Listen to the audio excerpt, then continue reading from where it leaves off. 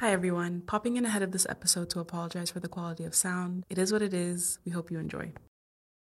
In an ideal world, you've read this book, but if you haven't, this is your official spoiler warning.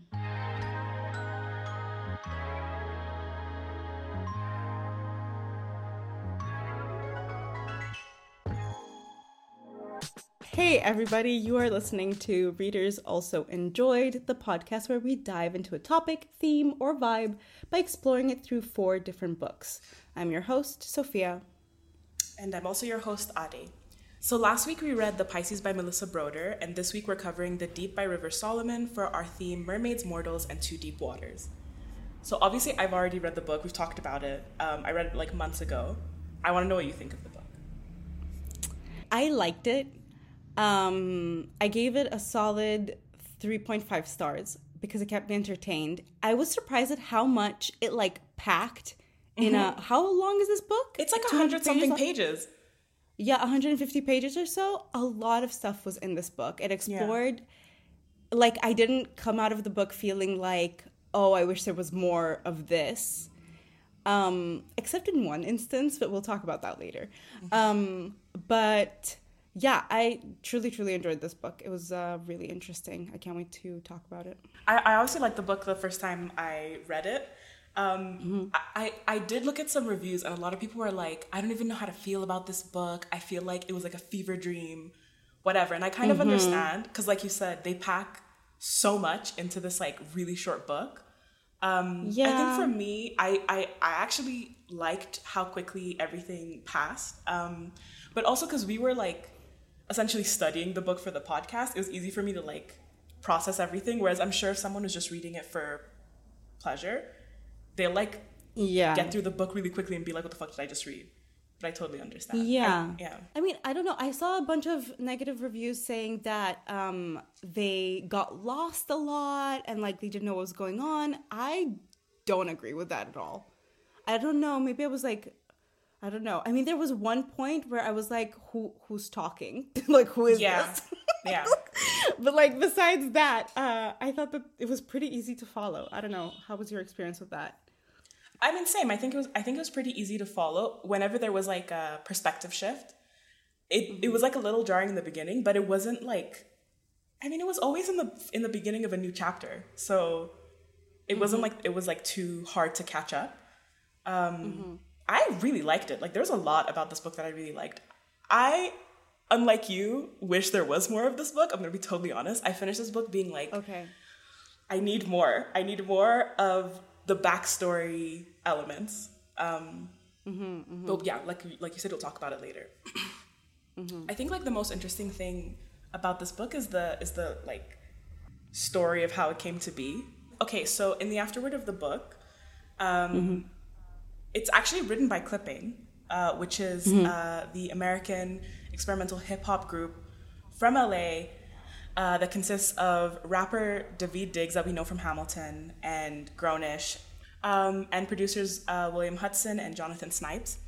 And basically to talk about how this entire like story from beginning to end, not the actual novel, but the story of how this story came to be in the first place, is like a long game of telephone that started with a band or an electronic duo called Drexia that released an album in 1992 that basically describes an underwater like society formed of like water-breathing descendants of pregnant enslaved Africans thrown overboard. Clipping years later were commissioned to write a song that like that's kind of like a continuation of the album by the podcast This American Life, and then eventually Clipping collaborated with River Solomon to write this story to continue and like broaden like the basis of the story.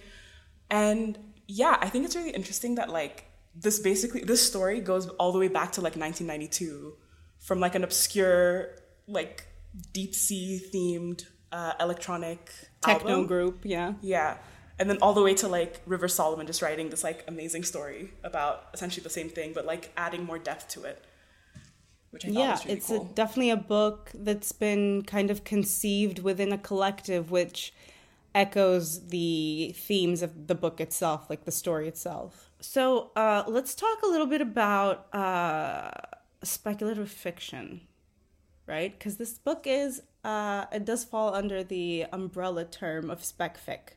Mm-hmm. So what this is basically is an umbrella term for non-realist genres. In essence, speculative fiction asks what-if questions that kind of imagine a world that's distinct from our own, and often it has a specific purpose. It has an idea that it wants to explore, a theme that it wants to explore, but through the eyes of a different world. So what, Adi, I don't know if you know of any other sort of popular spec fic books, stories that maybe our listeners would know. Some that I thought of are maybe The Handmaid's Tale, which kind of switches one thing in our world and looks at a specific topic, as in, the subjugation of women through this, altered world. Mm-hmm.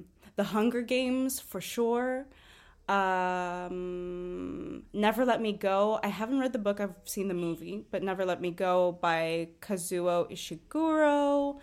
And one that I found online is A Midsummer Night's Dream. I would not have thought of that as spec fic, but I guess it makes sense. Yeah, I don't know if that would have been my go-to for recommendations in this genre, but that's interesting. That's food for thought. Yeah, for spec fic, I think this is like a really interesting story, to be fair. Definitely. Let's delve into it. What is this book about? Okay, so a little bit of backstory for this book. Let's talk about the Wajinru. The Wajinru are the descendants of pregnant enslaved African mothers who drowned during the transatlantic slave trade. Their descendants evolved into mermaid-like beings who live in the deep of the ocean. So the Wajinru, as a collective, don't know about their origin. They have I think at this point, an interesting structure to their society. Yeah. They have an interesting structure to their society. And at this point in the story, it's they allude to the Wajinru having a predisposition for memories fading after a few weeks or a few months. I think it's there's a question of whether this is inherent or deliberate throughout the book. But what they don't remember in their memories, they remember through their bodies. The one person who is burdened with the history of remembering the past 600 years of their existence, essentially, is the historian. They're tasked to carry the memories of their foremothers so that the others didn't have to carry that burden.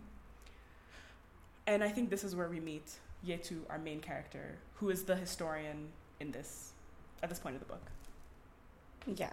So I do want to say, before we get into Yetu, that there is a historian per kind of generation. So she's this generation's, the current generation's historian.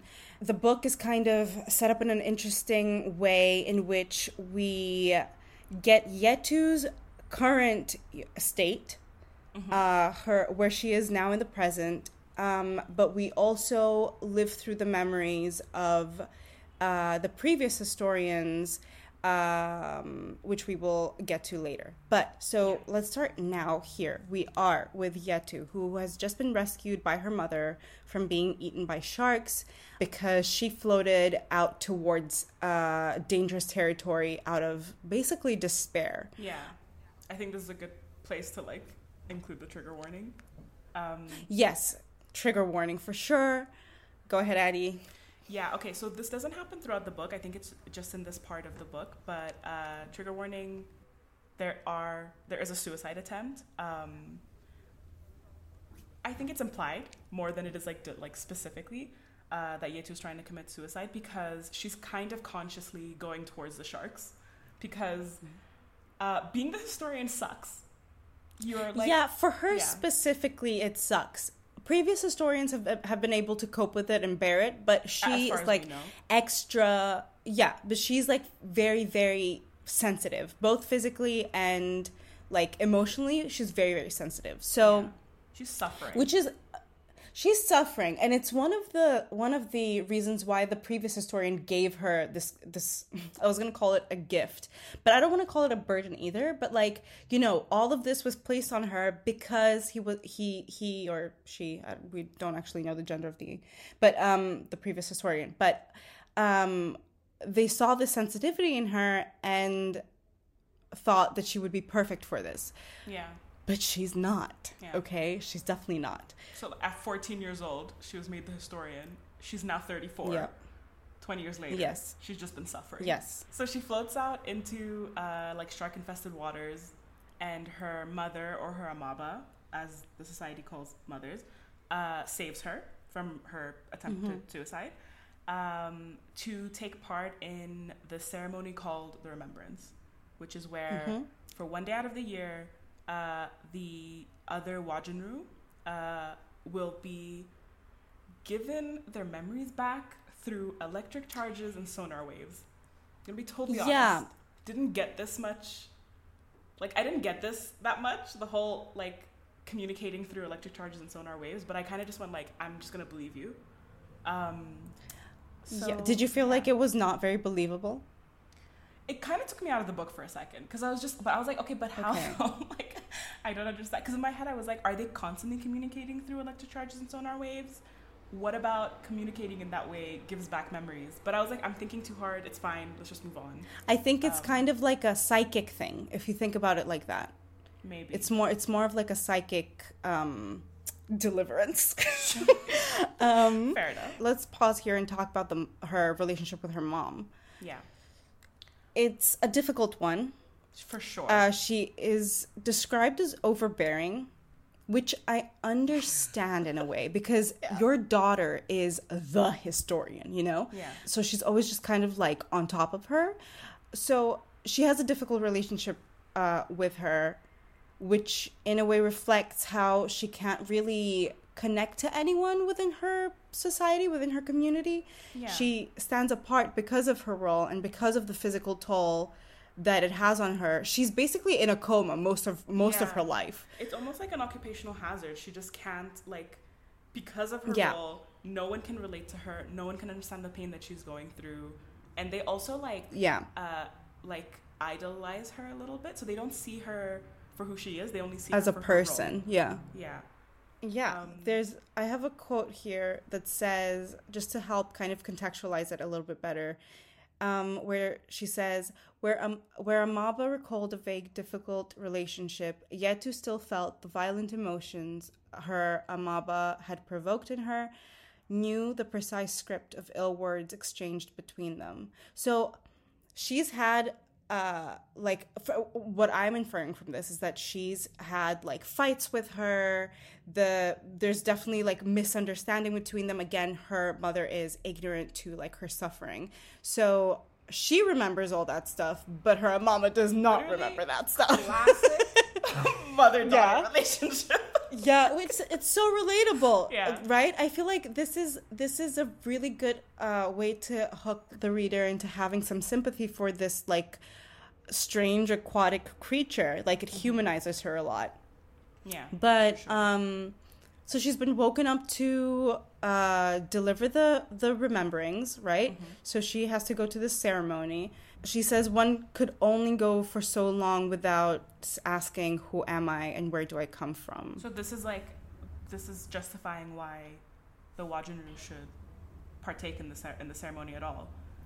Yeah, at some point she describes it as like having a cavity and it needs to be filled. Yeah. That's what it feels like. It's just that the cavity empties out slowly over the year, and then it needs to be refilled again. Yeah. Really interesting, man. I don't know if I could, like, imagine not having to deal with your trauma every day except for one day out of the year. Like, you only have to remember one day. Sounds kind of nice, honestly. Yeah. I mean, the Wajanru are having an ace time. Oh my God, having a great time. Yeah. They don't have to worry about everything. They're just like, live in the moment. Everything's great. No, for real. Like, and then, the life at the bottom of the sea. Struggling in the corner. Yeah, exactly. So, how what did you think of Yetu in this, like, beginning part, Addie? Oh my god, immediately, I felt so bad for her. Yeah. Because that's a lot. That is such a heavy burden, especially when you're talking about, like, not just 600 years of, like, history in general, but 600 years of history where your people are, like suffering. Yeah. In the worst ways. Because I feel like it's that thing of people don't really know how bad slavery was. Like, it's always watered down. Especially when you're, like, learning it, like, in school and stuff.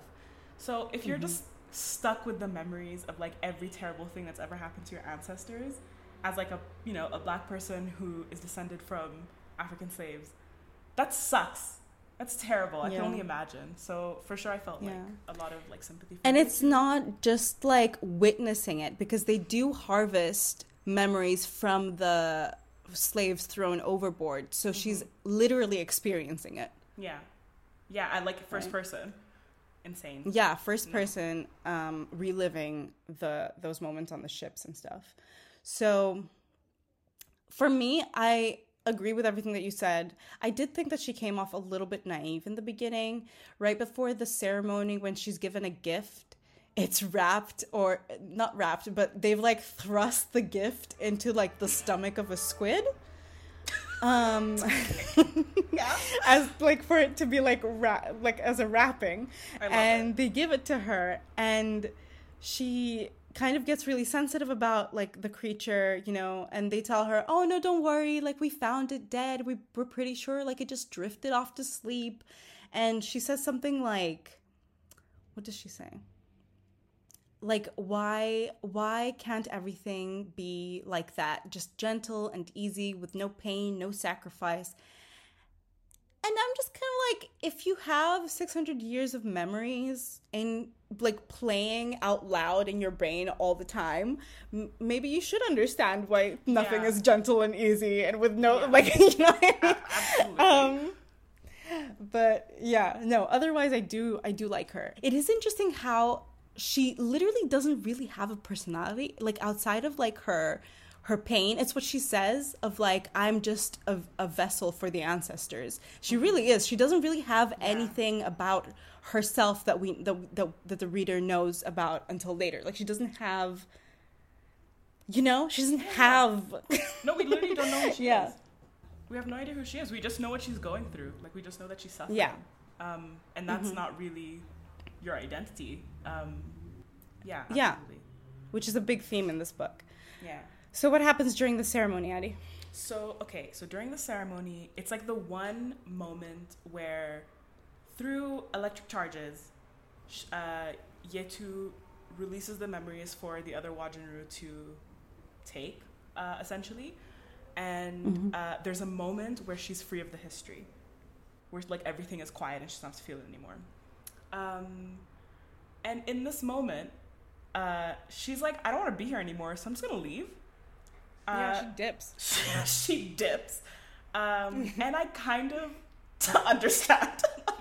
Because she... Honestly, same. No, I kept saying it. That's exactly what I would do.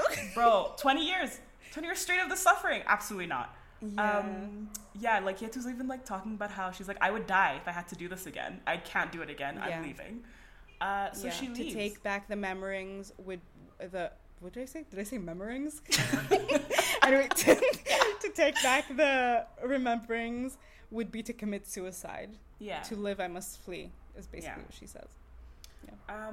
And the book leaves us here for a little bit and moves on to our first historian, our first Wajanru, the OG one. Yeah, the OG. Zoti.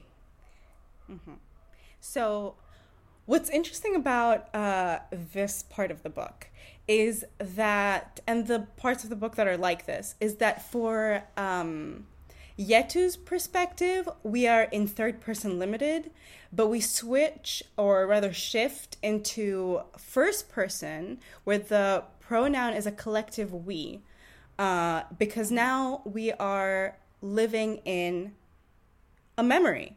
So it is a collective experience that we're reading about here, and it makes the reader a part of the ceremony that the Wajanru society is they're receiving these memories. We are also a part of that now.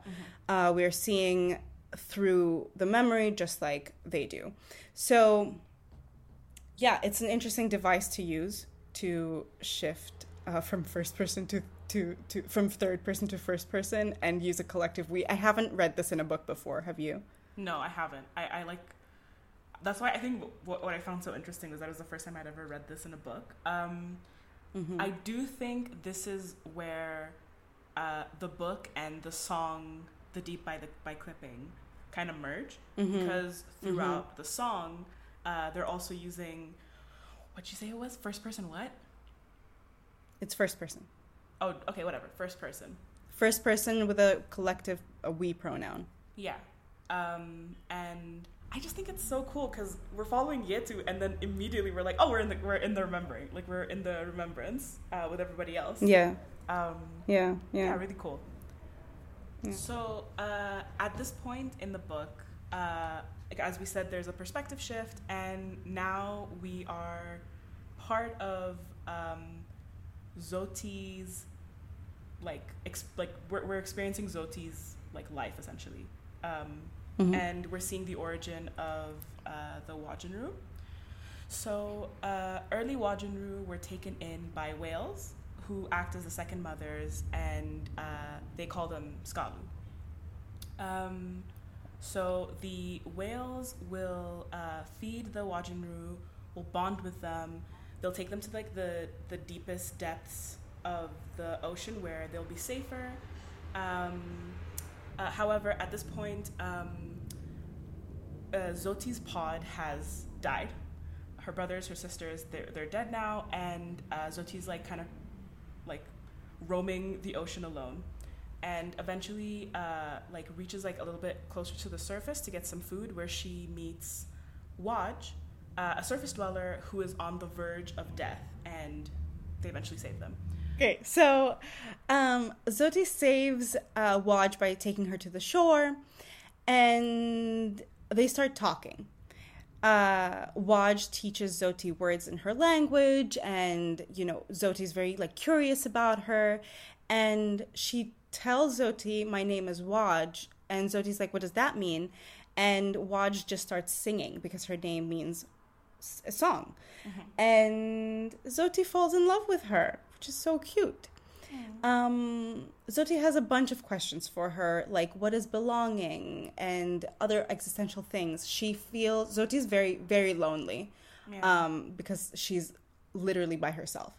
And she's so alone that she pretends the pressure of the deep is the embrace of another, which is so freaking sad.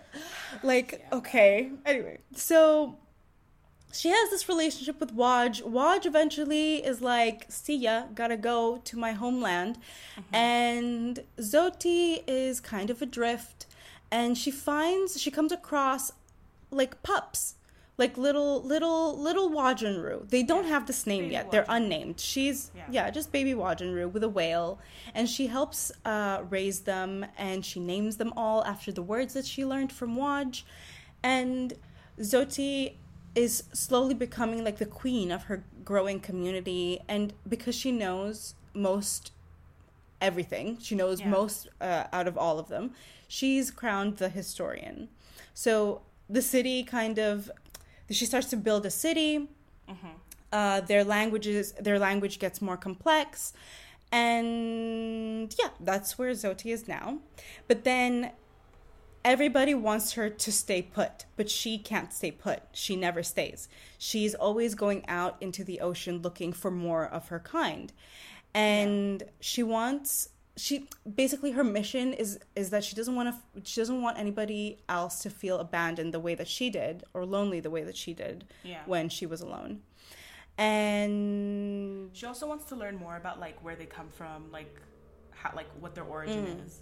And I think Zoti's goal is to learn how to create a more stable future, for the community. A happy, stable future. Yeah. And because of this, she also goes out looking for more Wajenru because she says, we need more workers, more builders, more Zoti Aleyu, which is so, like, please, capitalism, we right? Can't like escape underwater capitalism. No, you can't. But in her travels, as she's going out and about, she overhears people on ships talking, and she learns about the slave trade. Mm-hmm. Then she witnesses a pregnant woman being thrown overboard, and witnesses the birth of a Zoti, or a Wajenru. Yeah. And that's how she finds out where they come from. Yeah. She helps kind of coax the little pup out, and she takes it with her back to where the society is being built. And that's like her new baby. Yeah, that's her new is that Aj? Yeah, that's Aj. No. Oh, no way. Okay, I didn't put that together. Like, Aj is born. She's his Amaba, but then as she's bearing the mother, the other Zoti, like, find her because they don't want her to leave, so that some of them followed her. And they find her, and they find out what happened, and, like, they start, like, making a storm out of their grief. And Zoti's like, oh, I don't want my people to be, like, this burdened by this history, like, for the safety of, like, them and just general, I think there's, like, their surroundings in general as well. That's when Zoti decides that, like, she wants her people to live in joy. She wants them to be, like, this is when she names them the Wajenru, which means, like, we are a song and we're together. And she tells Aj, and we are together. Yeah. Yeah. And she tells Aj, she's like, I don't want people to carry this history. I only want one person to, like carry this history, I guess. Know the truth, yeah. Like, this is where I got confused, and you had to, like, explain it to me a little bit. Because I was just like, I don't understand how history gets passed down from one person to another. Or, like how people can just choose to forget something, but I'm assuming... It's not a choice. I think it just happens. And she does say that... It does say in the book that she encouraged them to forget what they know. So I think it just kind of, like, happens. And... the giving over of the title of historian is basically the psychic thing. It's like a psychic. Here's everything that's ever happened to us in the past 600 years. You carry that. Yeah, before I die, you carry that now. Yeah. Yeah, and that's basically the origin of the species. Okay, and then we're going back to Ep.2, who has been swimming and swimming, trying to get away. Like, she is being battered by the waves. She's being hit across, like, against rocks. Yeah, because they've never been this high up, I'm assuming. Yeah, I don't think Ep.2 has. But, so she's, like, on the surface now. And she's feeling very disoriented and very sensitive to light, and breathing feels weird, and just like she's very like just nothing is right. She says sounds sound very different here. She's like, I can't feel them properly because Wajenru feel through their whole body, like they have like a whole body experience when they have conversations. But she feels guilty for leaving her people with the full weight of the history. She isn't there to guide them through it, which is also part of, you know, her duty of, like, to show them the way so that they're not, like, lost in it. I think it's funny because she left them with the memory, like, with the remembrance of the history, because she's like, I was suffering. I don't want to suffer anymore. And then she leaves just to suffer, again, physically and then mentally, because she feels guilty. Like... Yeah, I just think it's funny. She like jumps from one state to the other. But obviously she's like, she ends up being a bit okay afterwards because she ends up like in a tidal pool. And like she ends up in a tidal pool. She doesn't. She didn't get herself there. I'm pretty sure. Did she get herself there, or no, I think did the kids help her? I think the kids just like, because she was half dead. I think they found her like half dead, not conscious, and then they pushed her into the tidal pool. So she's just in this like pool now. She's just like chilling in her pond, trying to recover. She feels very tired because of all the swimming, battered because, you know, the journey was rough. Yeah. And despite all of this, she's finally feeling that her mind is quiet. And she's just left with herself. And even though she doesn't understand who she is, because she's never had the chance to really explore that, she's calm in the quiet of her mind. And we find out that she has been rescued by children and fed by them by way of Uri, who is a fisherwoman who is always out on her boat. She basically lives on it. And she brings fish to these families sometimes, and this family of kids were like, we will help you eat. Here is fish. I love how all the humans are just like, oh, okay, you exist. Let's move on. Yeah, none of them are panicking. None of them are screaming. The kids I kind of understand, but like the adults, I'm just like, because the kids I can see them being like, what do you know to know that that's weird? Do you know what I mean? I feel like you're still learning about life. But like the adults who are just like, oh, I guess my kids are just hanging out with this fucking like sea creature that I've never seen before. Do the adults know? Well, Uri does. Only Uri. And why is Uri cool with it? Like, Uri was cool with it. Waj doesn't care. Like, Waj calls Zoti strange fish. Explain. She's like, I don't care. Wait. That is so cute, though, because, I mean, honestly, I felt like can we take a pause here? I feel like the whole Waj thing, Waj is the one who was rescued by Zoti in the previous chapter. I didn't get the sense that Waj was appreciative enough of Zoti rescuing her. Mm-hmm. And I felt like the feelings of love that Zoti had for Waj were very one-sided. But then again, what are you gonna do? Are you gonna stay on this random ass island with like this fish person when you know that when you could return to your homeland? I don't know. Also, okay. Anyway, do you think that Zoti fell in love with Waj because Waj was like the only person they could communicate with for a very long time? Like, do you know what I mean? Of course, if you only met one other person, you're gonna fall in love with them. I don't know if that necessarily means that. Yeah. True. Kind of true. understand. No, you're right. You're right. Also, Zoti gets her own. Like they get their own eventually. Because there's a scene we didn't talk about. Oh yeah, for sure. But eventually they have like a lover. She mates. So, like, she mates. They're okay. But yeah, she's fine. Anyway, yes, back to Yetu. So she is being fed by these children, thanks to Uri, who brings in the fish. Uri becomes a central character here in Yetu's out of water experience. Mm-hmm. So she's described as being very self-possessed, which impresses Yetu. She wants to be that kind of like take no shit person. Yeah, she's very aspirational. She's very aspirational because she wants to basically decide her fate for herself.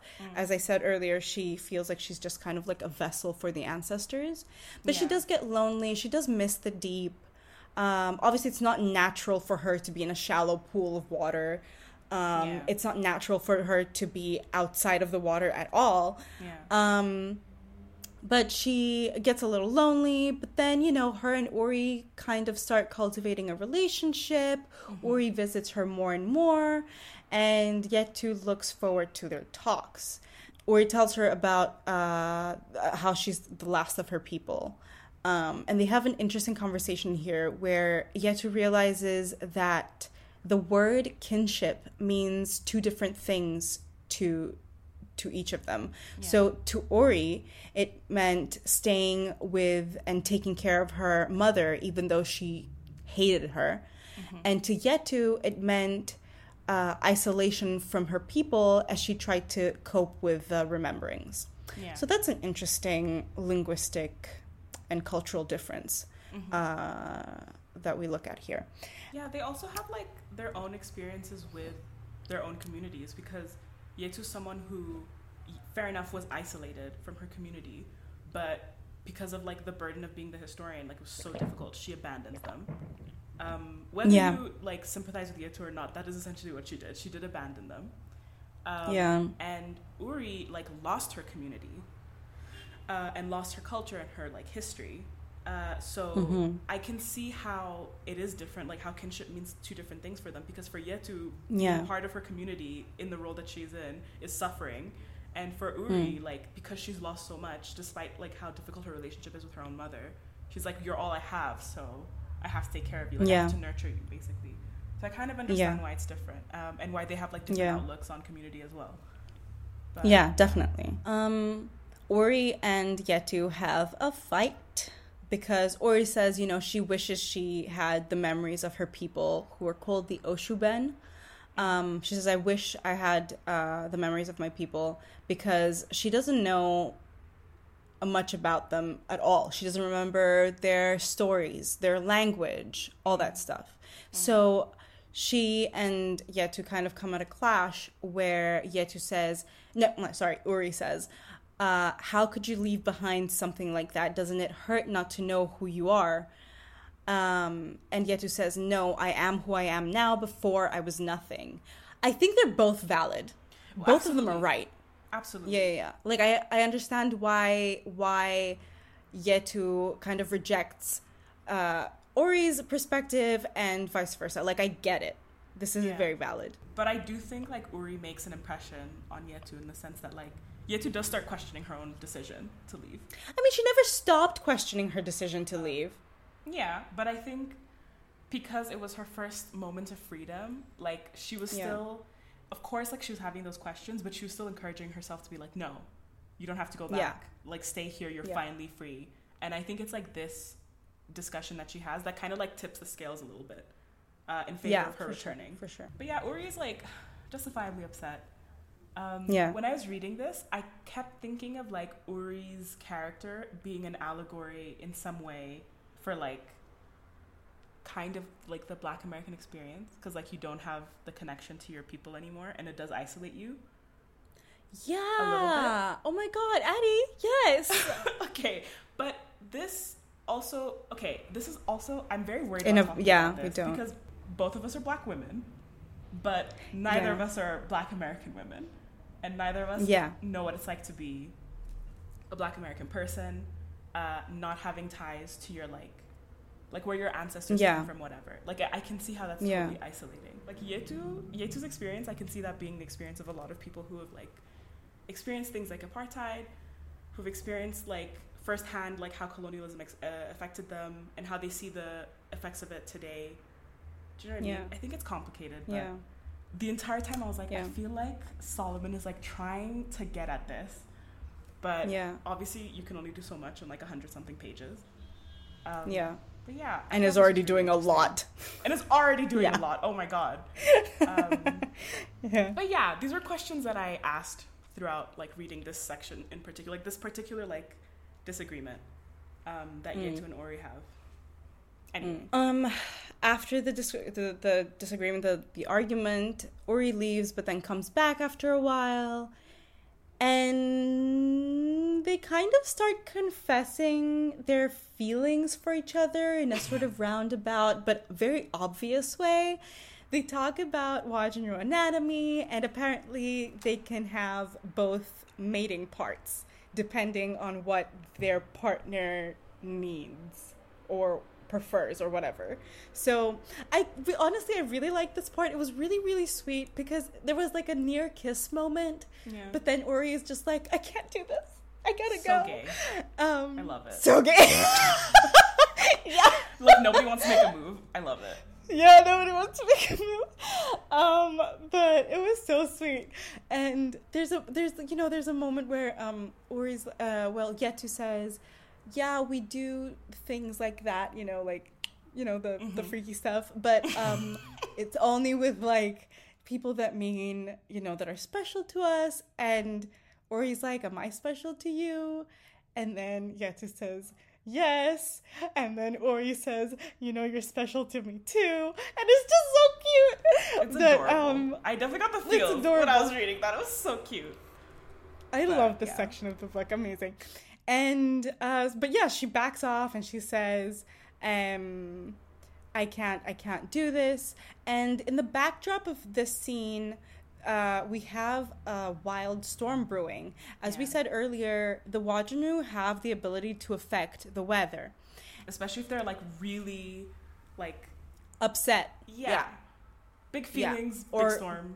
Yeah. In this case, it's a manifestation of their grief, of the collective who has been left with the remembrance, with remembering all the stuff. This is like a lot longer than they've ever like held it for. So yeah, and it's all together, and she's not there to guide them. Again, they're just kind of like in just freaking out. And seeing this, Ori decides that she's gonna go on a pilgrimage to her homelands. Because she wants to protect the gravesite, right? Like she's scared that she wants to protect the gravesite, but also I think she visits often. It's like a thing that she does. Yeah. Worried about Uri and feeling this deep guilt about abandoning her people and seeing the manifestation of what that has done, Yetu decides to go back to the deep and save them from the torment of remembering and Uri from basically drowning because the storm is getting wilder and wilder and my girl is out on a boat. Like, yeah. There's no way she didn't think that Yetu's gonna come and save her. Like, there's just no way. Honestly, same. That's exactly what I thought. She's like, I'll be fine. Anyway, yeah. At this point, Yetu decides she's gonna try and fix everything, and then we cut to the historian Basha's perspective. Yeah, we are back in first person collective we, and this is another historian. If we imagine that Zoti was the first one, Basha's like somewhere, like sometime before Yetu. Yes, maybe a little after the middle, but he's somewhere there. So, little like analysis of Basha. He is ruthless. He's prone to violence. He loves the remembrance. Like he loves the history that he holds on to. Complete like 180 from Yetu. He like... I can give you a quote for this if you want. Yeah, go ahead. So the quote here is, where the history saddened others, we felt only a glorious, burning anger. Like that's how he feels like about the remembrance. Living for it a little bit. He has a lover, Ephra. And at this point in their like history, some children have been killed by bombs. And I think the bombs are like human beings trying to mine for oil. So they're like sending bombs in the deep sea. And children have been killed. And Basha and Ephra at this point know that the humans are the culprits. And Ephra begs Basha to speak to the council and their leader, Omju. So I think throughout their history, like political like government structures will change. So in this point in their history, they have a leader and they have a council that the leader put together. Basha doesn't really have a lot of respect for the leader or the council. He kind of like does his own thing. None. Yeah, he's like, he does his own thing. And then it's because of like Ephra's like pleading that he's like, fine, I'll speak to the council. And obviously the council don't listen. And Basha's like, but what is he vying for? What does he want from them? War. He wants war. Literally, you said this at some point as well. He gives like general, like military general vibes, like war general vibes. And he's like, I want to go to war. Like, what are we waiting for? The council and Omju don't listen. And Basha takes matters into his own hands at this point and gathers 25,000 Wajinru, 25,000 strong. And he tells them that people are coming to mine for oil and that they'll kill everyone if they have to. And gives the Wajinru their memories back in this moment to kind of like... Yeah, he gives them enough so that they like get riled up and really angry and ready to like, to go to war. Yeah. So this is like the Wajinru, this is like their retaliation against the humans. And this is what causes the tidal war. What I would do for more like an exploration into the story, like what I would do for a spin-off. I don't know if we're on the same page with this, to be fair. Like I think we have like differing opinions, but I would love to hear more about Basha. I'd love to hear more about the tidal war. I understand why we were given what we were given. Look, for me, it's more that, like, I got enough to understand what I needed to understand. If it were to become, like, a full-length, maybe novella or book, just about Basha and his POV and the title wars, I would have wanted it to be, like, some kind of, like, I want romance to be, like, strong in that storyline. Oh, yeah. Like, I want to know more about Basha and Ephras. Like, I want to know more about them. Yeah, 100%. What we get from Ephra and Basha, I already liked. I thought it was very cute. I love it. It's so, like, he's, like, so protective. Yeah. he's at some point, he says that, they're like about to like attack or something, or they're gathering, and he says that Ephras is always in my line of view. He never leaves my line of view. Like, he's not allowed to leave my line, you know? Let's get out of here. That's so cute, man. I can't. It is so cute. Yeah, it's like Basha gives like I hate everyone but you to Ephra. Yes. Which I think is so cute and makes so much sense for his character. Like, again, we get him for what, one chapter? And I know, like, so much about, like, I know enough about Basha. Like, I'm already rooting for him. I love it. So, as Addie said, Basha overthrows the leader of the Wajanru, who is Omju. He kills him. He doesn't just overthrow them, he kills him. And he says that he's harvesting his memories before they fade. Like, he's dead. He's like, before he like, the memories fade away, I'm going to harvest them. Mm-hmm. Which, okay, this begs the question of who decides whose memories are worthy of harvest. And how do they decide? And how does this shape the rememberings and the history, and in turn, the society? This is like something that I was kind of like, okay, but how do you decide? How, obviously he's like a leader, but does that mean that you harvest everybody's memories? Like, even like the common folk? That's totally valid question. Because I didn't think of it as, this is, I'm assuming, the first time where they even like imply that memories are something that can be harvested. I thought it was more like, no, because Zoti does the same with the slave woman that gives birth to the Wajanru. So this idea of like harvesting them, it's there. I just want to know how you decide. How do you decide to harvest someone's memories? Like the common farmer, for example, or like, I don't know if they have farmers down there, but like the common, like, I don't know, the common hunter, because we know that they have hunters. Like, do they need all of those memories? And in that case, you're just like living like billions of lives if you're like, you know what I mean? That's a lot of memory.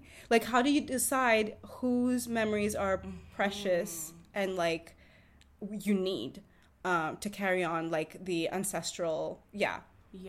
Okay, now I have more questions though, because if we're talking about like memories or something that you harvest, how do any of the historians have the memories of their human ancestors?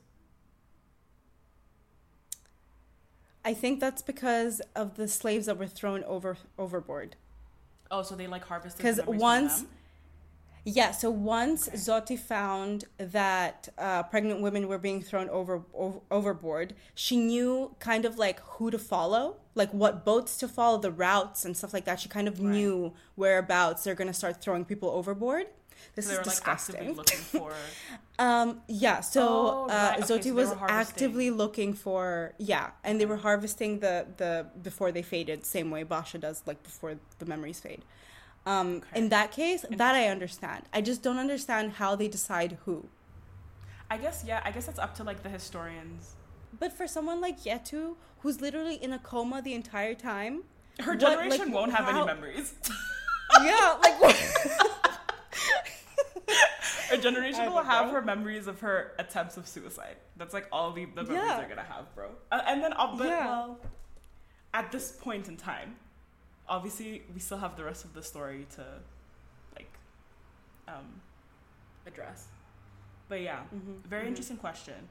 After Basha's perspective, we come back to Yetu, who at this point has decided to return, and, like, sees now that, like, her suffering is worth it if it means, like, she's, like, you know, she's connected to people again. She can save her mom. She can save Uri.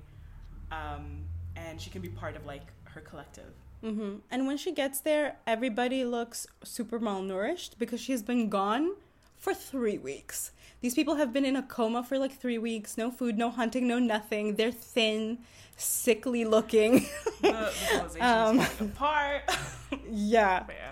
So when she returns, she sees all like, all these people suffering, and she's like, it's fine. I'm going to come and I'm going to take the memories back. And before she can do that, her amaba like comes to and stops her from taking all of the memories. And this is like a really like meaningful moment for Yetu, because for the first time, I think since she became the historian, her mom is like, I understand what you've been going through, and I think there's another way. Like, I don't think you should take the memories back. And Yetu, at this point, she hears her amaba, she hears her mother saying this, and she's like, no, I threw my ancestors away, I abandoned everything. And then her mom says, you didn't throw them away, you lived. Our survival honors the ancestors more than any tradition. Which is such a lovely quote. Yeah. And so true. Yeah. I love this part. No, it was amazing.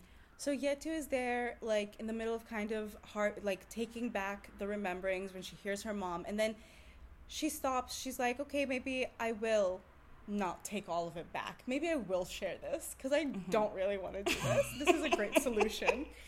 And she is in it with them, and she thinks, okay, I've learned over the years how to make an inch for myself. In all of these memories, I can carve out a little corner of my brain where I can try and be myself. And then, because she's in it with everybody else, everybody can hear her thoughts, and they're like, how do you carve an inch for yourself? Like, how do you do that? You need to tell us how you do that, because we're about to kill ourselves over here.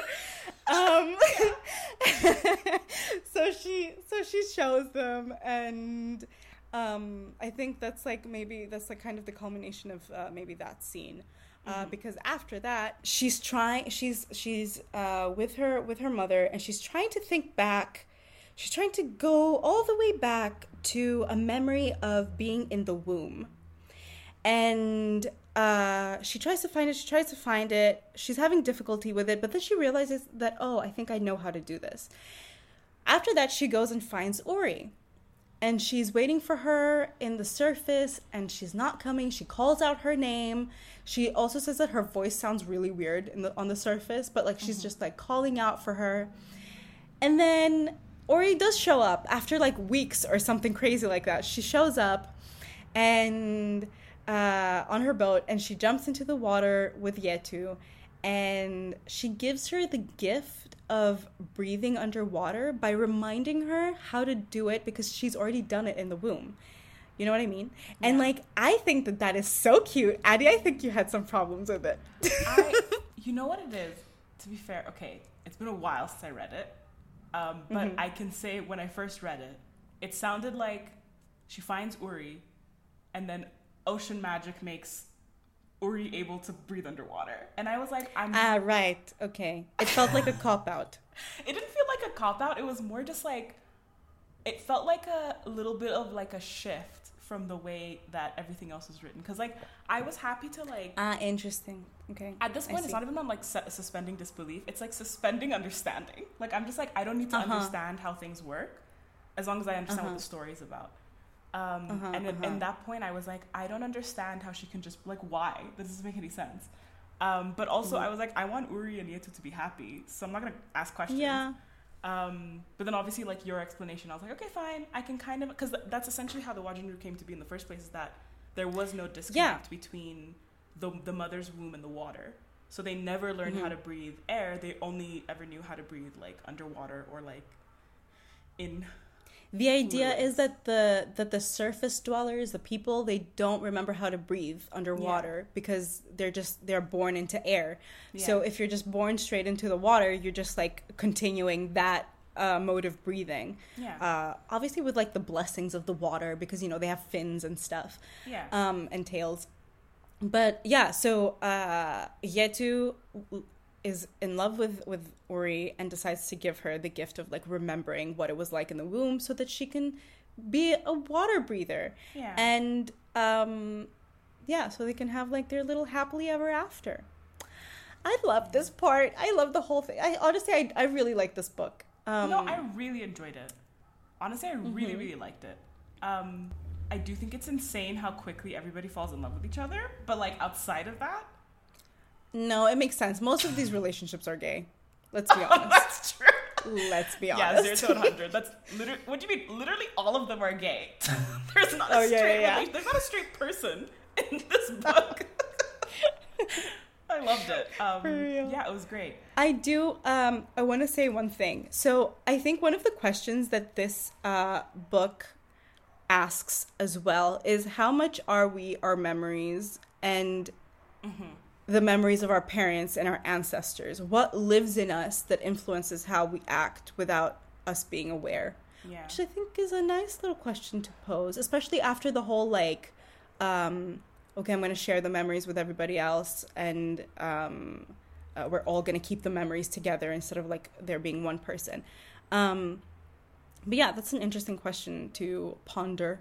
I mean, I don't think there's a specific answer, but there has been a lot of studies of that talk about how, you know, like ancestral trauma is like a big buzzword now on social media within certain communities.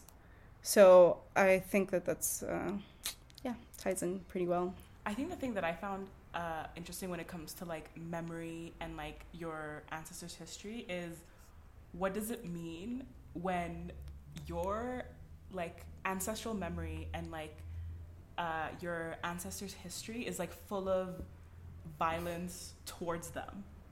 Like, that's like, you know, it becomes like systemic obviously over time, and like what it means to like, obviously because I mentioned earlier how Uri's experience can be like an allegory for the Black American experience, not having ties to your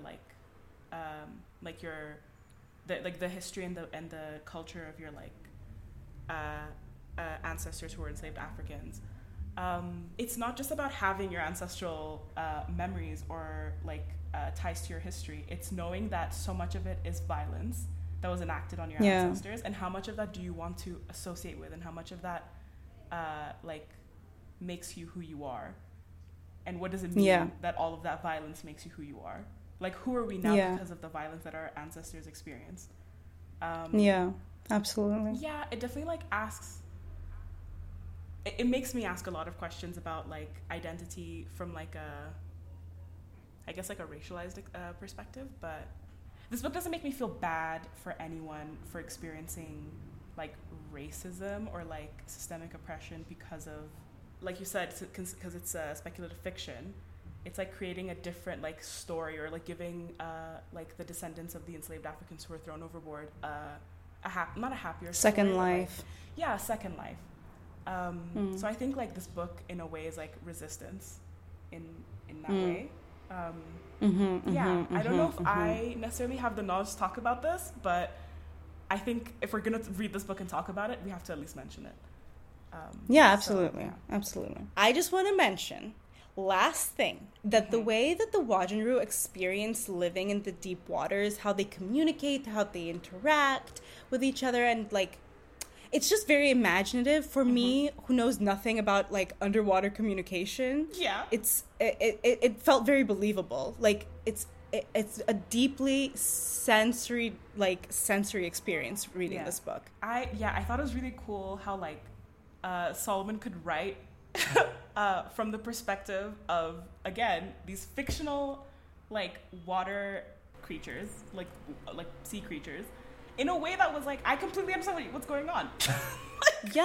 Like there's this one part where she says where Yetu is like fleeing the ceremony, and she says she's so sensitive she could feel the salt was getting denser as the water pressure increased or like decreased or whatever. I was just like, how do you know this? Yeah. How do you know about salt getting denser? I don't know. Or like, how do you know what it feels like? Like, how do you know what it feels like to be a fictional sea creature? I don't know. It's very, like, good job. What would you say that you'd rate it? 3.5. But the more I talk about it, the more I want to give it a 4, but it's a 3.5. Solid. This is what happened to me. This is what happened to me with the Pisces. I'm giving it a 3.8. Okay. I thought it was really good. You keep giving things 3.8. I almost gave the Pisces 3.8, but I gave it a 4 in the end. Okay. I kind of want to give this a 4, to be honest. Look, the reason why I'm hesitating is because for some reason it took me so long to read this freaking book. Like, I could not pick it up unless I had the deadline of this podcast. Yeah. And it's not like, I imagine this isn't you saying that the book is bad in any way. Absolutely. Clearly, I loved it. Yeah. I agree with what you said about it being like, because it's not, I don't think it's a book that I would like, it's a book that I'm either going to finish in one sitting or it's going to take me ages to get through it. Even though it's a short book. Yeah. I see that. There's just a lot going on for so little, like, for so few pages. But all of it is, like, the pacing is great. Like, you don't feel like it's rushing and you don't feel like it's slow. It's happening. It's unfolding beautifully. I just think, honestly, I think it's like some kind of like ADHD brain thing because it's like a book that I had to read for the podcast. It just took me forever to read it. Like if it was just like, oh, I picked this up, I would have probably finished it like in a day. But because it was like, no, you have to read this for the podcast, it took me forever. Thanks for tuning in to our second episode of Readers Also Enjoyed. We hope we've kept you entertained and perhaps intrigued enough to read along with us. Next episode, we will be reading Into the Drowning Deep by Mira Grant. Yep. If you have any thoughts that you'd like to share with us about the book or about the podcast, feel free to reach out to us on social media. That's what it's there for. At Readers Also Enjoyed on TikTok and on Instagram. Or please send us an email at readersalsoenjoyed@gmail.com. Oops. Till next time.